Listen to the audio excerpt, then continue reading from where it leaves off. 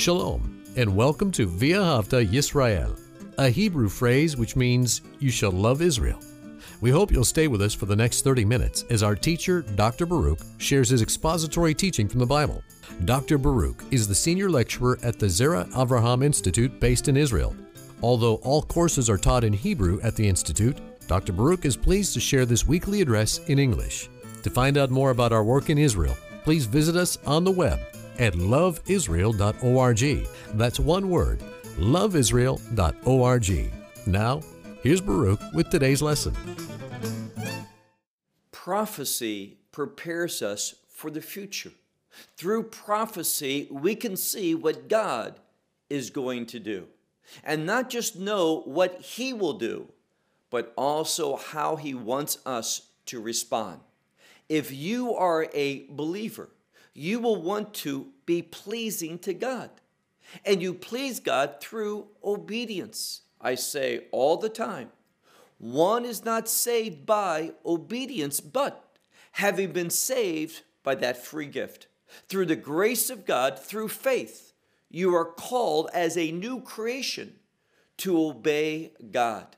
And prophecy gives us a kingdom perspective. Now, we left off last week with Messiah, Him going into the Galilee. Why? Prophetically, that is where Messiah is going to begin to be revealed. So everything that Messiah did, He did based upon the Word of God. He fulfilled prophecy. Now, many people will say this: He fulfills all the messianic prophecies. Well, He will, but there are still some prophecies yet to be fulfilled. And He'll do all the prophecies that are yet to be fulfilled when He returns. So we see that coming out of the wilderness, having been tempted but overcoming temptation by the Word of God and obeying the will of God, He comes into the Galilee. And what does He do? He preaches.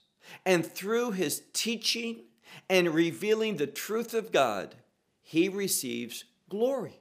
The people honor Him, but something is about to change. Why? Well, take out your Bible and look with me to Luke's Gospel, chapter 4 and verse 16. Luke's Gospel, chapter 4 and verse 16. We read here in this verse, "And He came into Nazareth." Now, Nazareth is in the Galilee. That word has great significance, Nazareth. It speaks about a twig, a part of a tree, perhaps a stump, and then a twig bursts forth. It sprouts up. That is that word, netzer. And Messiah is indeed that twig that steps forth, that springs up from the stump of Jesse to fulfill that Davidic call. What Davidic call? To be the Messiah, the Son of David, to bring victory for those who are seeking victory through the promises of God. So we read, "And He came into Nazareth, where He was raised." Now, He probably returned there as a young boy in the neighborhood of 6 or so years of age, coming out of Egypt, having fled there because, as we read, because of King Herod and his desire to kill the Messiah. He went down for a period to Egypt, and he came up to do the will of his heavenly Father, the will of God to bring about redemption. So here in Nazareth, He was raised, He grew up, and He entered, and notice this next part, He entered according to His minhag. Now, a minhag is a custom. It is a personal tradition. It can be extended to a community beyond that one individual.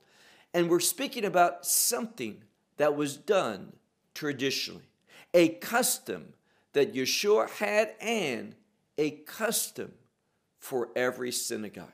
What are we talking about? Well, when we look at this verse carefully, it says, and he entered according to the tradition, the custom that was to him on the Sabbath day. That means that he went into, as we'll see in a moment, a synagogue on Shabbat. And what was unique, what was the custom, was this. After the reading of the Torah, that is a passage from one of the first 5 books in the Bible, what we call the Pentateuch, the Law of Moses. Each week in the synagogue, and this is also a minhag, a custom, a different portion from the Torah is read. And then corresponding with that is a reading from the prophets. And what we learn is this. It was his custom to be the one who on Shabbat would read and then explain that reading from the prophets.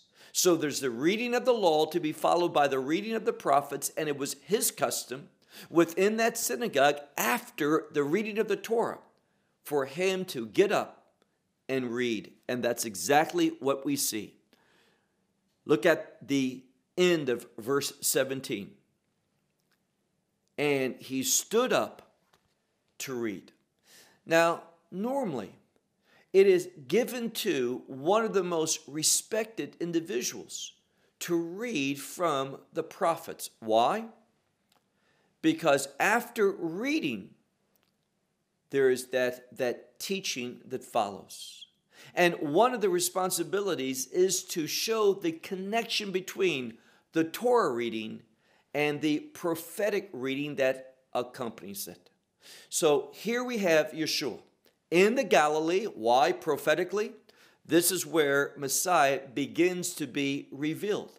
Now he'll do his great work of redemption in Jerusalem, but he's in Galilee to reveal himself. That's why he's been teaching and going throughout the synagogues of Galilee.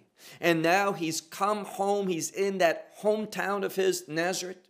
It's Shabbat, and therefore to honor Shabbat, to obey Shabbat, to do Shabbat, he enters into the synagogue, and it says at the end of verse 17, and he stood to read, verse 17, and was given to him, and we have this word where we get the English word Bible from. Here it's probably referring to a scroll. And the reason why I say that, if you look carefully, it says, and was given to him the scroll of Isaiah the prophet. Now, Isaiah is read more frequently than any other prophetic book in the synagogue. Now, what happens is, it's not that the entire book is read, but after the reading of the Torah, a different portion, something relevant, something connected to the Torah passage, or if it's a festival or a special Shabbat, then that prophetic reading will correspond with that special Shabbat. What is being emphasized? What's unique about that time of year, that Shabbat specifically? And he was given the prophet Isaiah.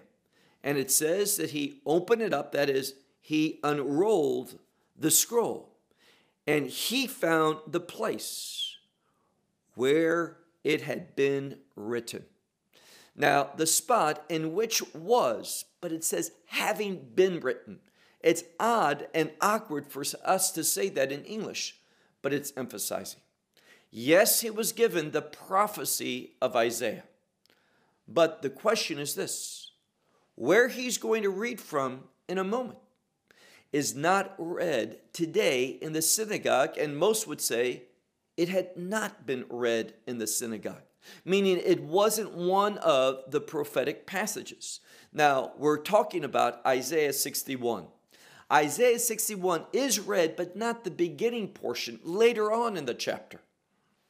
So these wonderful words were not usually read They were not well known from the readings in the synagogue, but because of their content, they were very well known. And they were words of hope, words of expectation, words that pointed to the Messiah. And we can see this in a moment. Look again at verse 17 in the middle of that verse. And he opened up the scroll, and he found the place where it was, having been written. And then look at verse 18. This is what he reads from Isaiah 61. The Spirit of the Lord is upon me. Now, that means that there is a call upon his life, a call from God. And I mentioned to you before, when the Spirit is mentioned, we should think about redemption. Why? There's a passage that's read every day in the synagogue from Isaiah chapter 59, beginning in verse 20, where it speaks about God redeeming his people from the transgression of Israel, taking away that.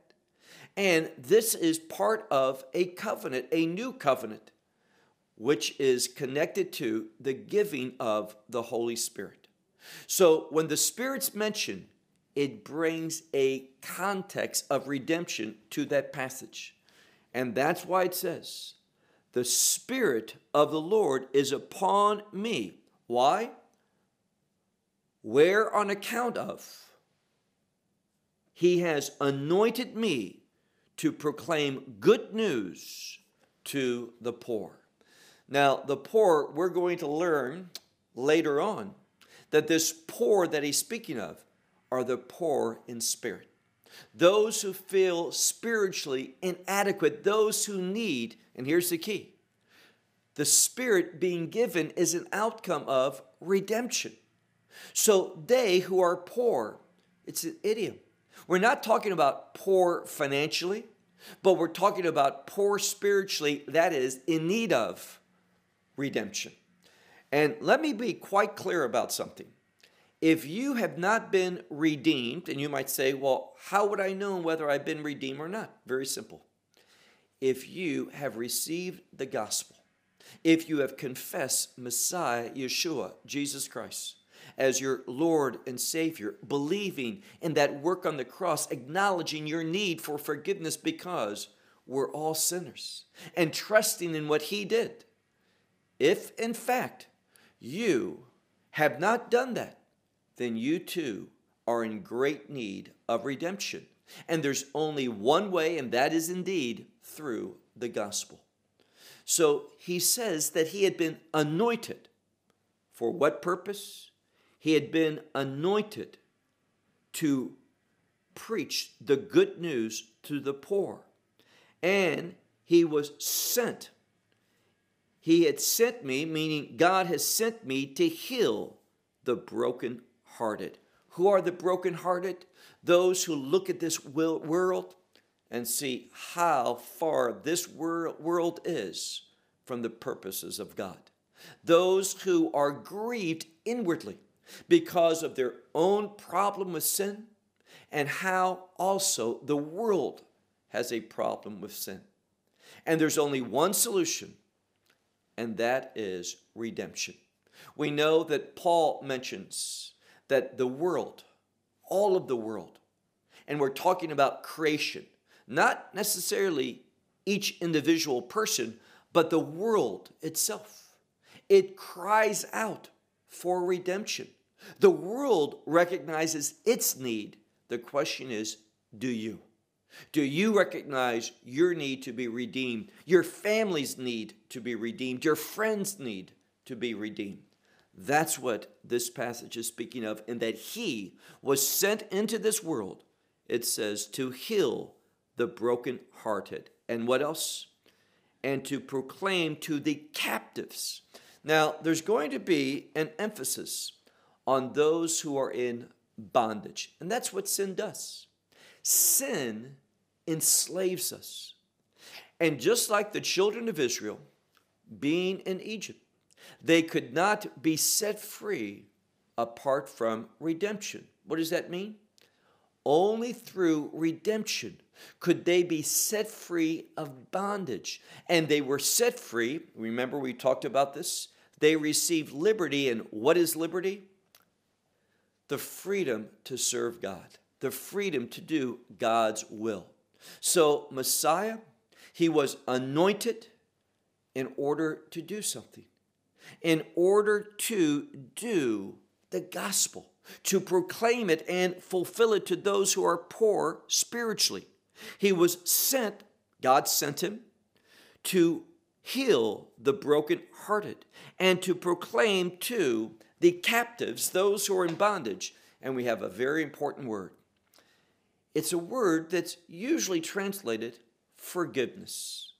It's a word of release, oftentimes being released from the eternal consequence of sin. Now, realize, Messiah sets us free. He delivers us. He redeems us from the eternal consequence of sin. Just because I'm saved, my sins are forgiven, that doesn't mean that I'm delivered from the earthly consequences. I might sin, and I might have to do something. I might be fined by the government. I may be put in jail, some punishment. Our faith doesn't save us from that. It saves us from the punishment of God. That's what redemption is about. So we see here to proclaim, he says, to the captives, this release. And it's usually a word that relates to being released from the eternal consequences of sin, and also to proclaim to the blind ones the recovery of sight. Now, what he's saying here is being in bondage affects how we see things. When we are living in sin, we are not going to see things from the right perspective. And we need the Redeemer to heal us and to change us, to set us free so that we can see things correctly from God's perspective. And then it goes on to say, not only this, but also we read about being sent to the ones who are oppressed. And why? Also, this same word appears. Those who are in captive, those who are oppressed, in order that we would be free, delivered, released. And again, all of this has the same purpose, that we might be free to serve God.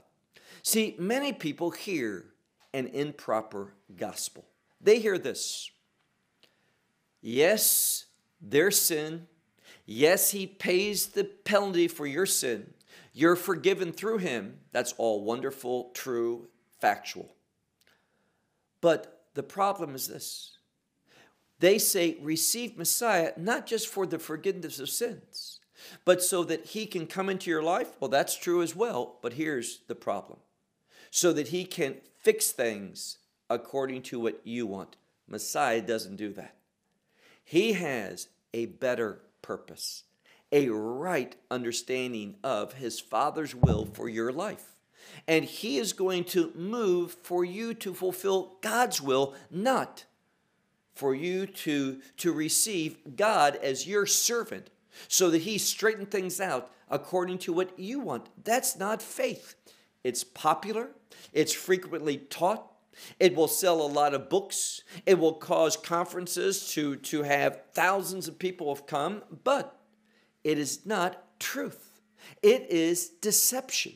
It is not why you have been redeemed. It is not the message, the gospel that God proclaims through his only begotten Son, Messiah. When we look here, it is so that those who are in bondage, the captives, can be set free, and those who are oppressed, he was sent in order to deliver them. And what else? Well, look now at verse 19. It says, to proclaim the year of the Lord's favor. Now, what a wonderful proclamation. He was sent in order to proclaim the year of the Lord's favor. Now, you may not know it, but you are in desperate need of God's favor. This word is related to grace, but it's favor meaning this, that God is going to position you even where you don't deserve. He's going to position you in order that you can receive the fulfillment of his promises. That's what God wants to do. He wants you to move in his will so that you can do what he requires. Requires for salvation? No, salvation is a free gift. Requires to serve him. So it all comes down to this. Do you really want to serve him? Too many people want God to serve them. That's not spirituality. That's not the faith of our fathers. This is not the truth concerning Messiah. So he proclaims this day, or I should say year, of the Lord's favor. That's what we see in this passage of Scripture. And then, look if you would to verse 20. After saying these things, he closed the scroll. He gave it to the attendant. And what did he do? He sat down. And then it says, all in the synagogue, the eyes, all of those who were in synagogue, their eyes were fixed upon him. He's sitting down. He had made this wonderful proclamation, and everyone is looking at him. Now, what is normally done? Well, the custom in the synagogue is that now there's a teaching. And what does he say? Well, he speaks. Look at verse 21. But, and this means in contrast to what they expected him to say, but he began to speak to them that today this scripture has been fulfilled. Now, this is also another difficult word to translate because it means it's been fulfilled in the past, it is being fulfilled now, and it will continue to be filled, meaning there's yet things to be done in order that it's completely filled. What the scripture is saying is that God has began that work, he's doing that work, but yet there's things yet to be done before this time of favor. And this prophecy from Isaiah 61 that Messiah is reading, it all has to do with a kingdom promise that will be fulfilled. So he says, look again at verse 21. But he began to speak to them that today this scripture has, is, and will be fulfilled in your ears.